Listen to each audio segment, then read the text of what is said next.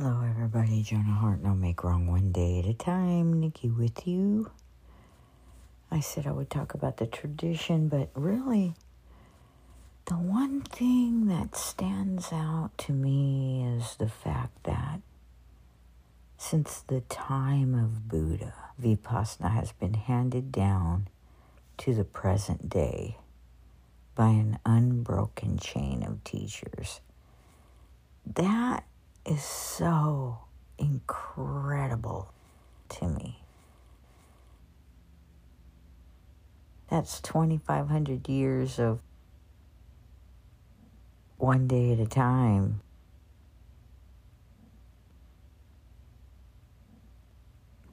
Just continuing to pass it down.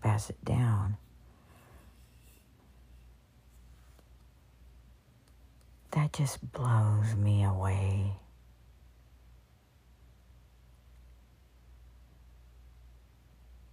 I think it's beautiful. It's been this long that they have been sharing this work. Of course, it requires hard, serious work when you're there.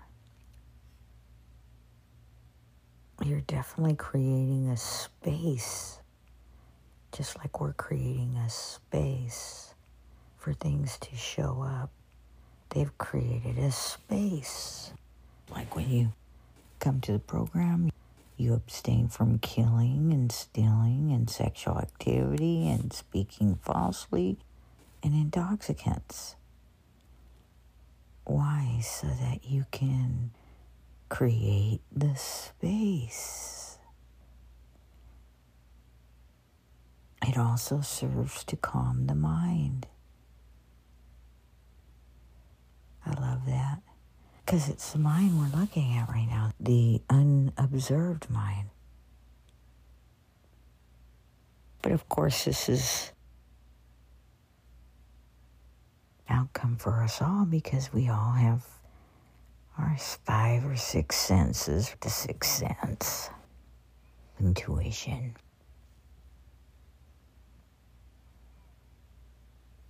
The simple code of moral conduct serves to calm the mind, which otherwise would be too agitated to perform the task of self-observation.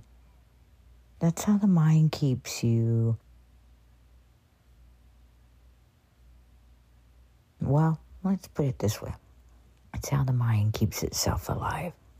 As long as you don't observe it, it can run rampant, do its own thing, has havoc.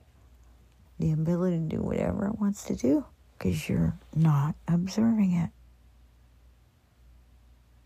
The teachings from Eckhart, unobserved mind. Here they're talking about self-observation. Just a different way to say it, self-observation. That is us just noticing and being attentive. We are literally redirecting our awareness.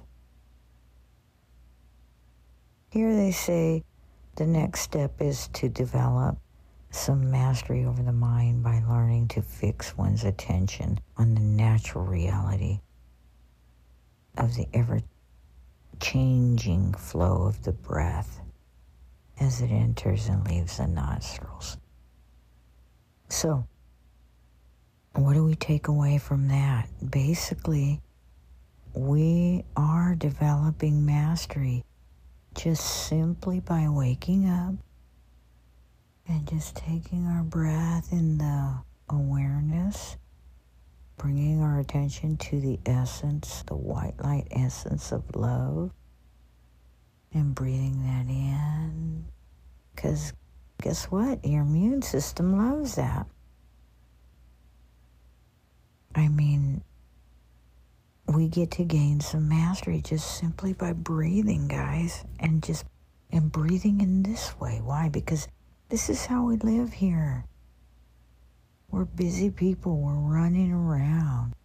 Doesn't mean you cannot be a spiritual person or an atheist who is connected to oneness. I don't know.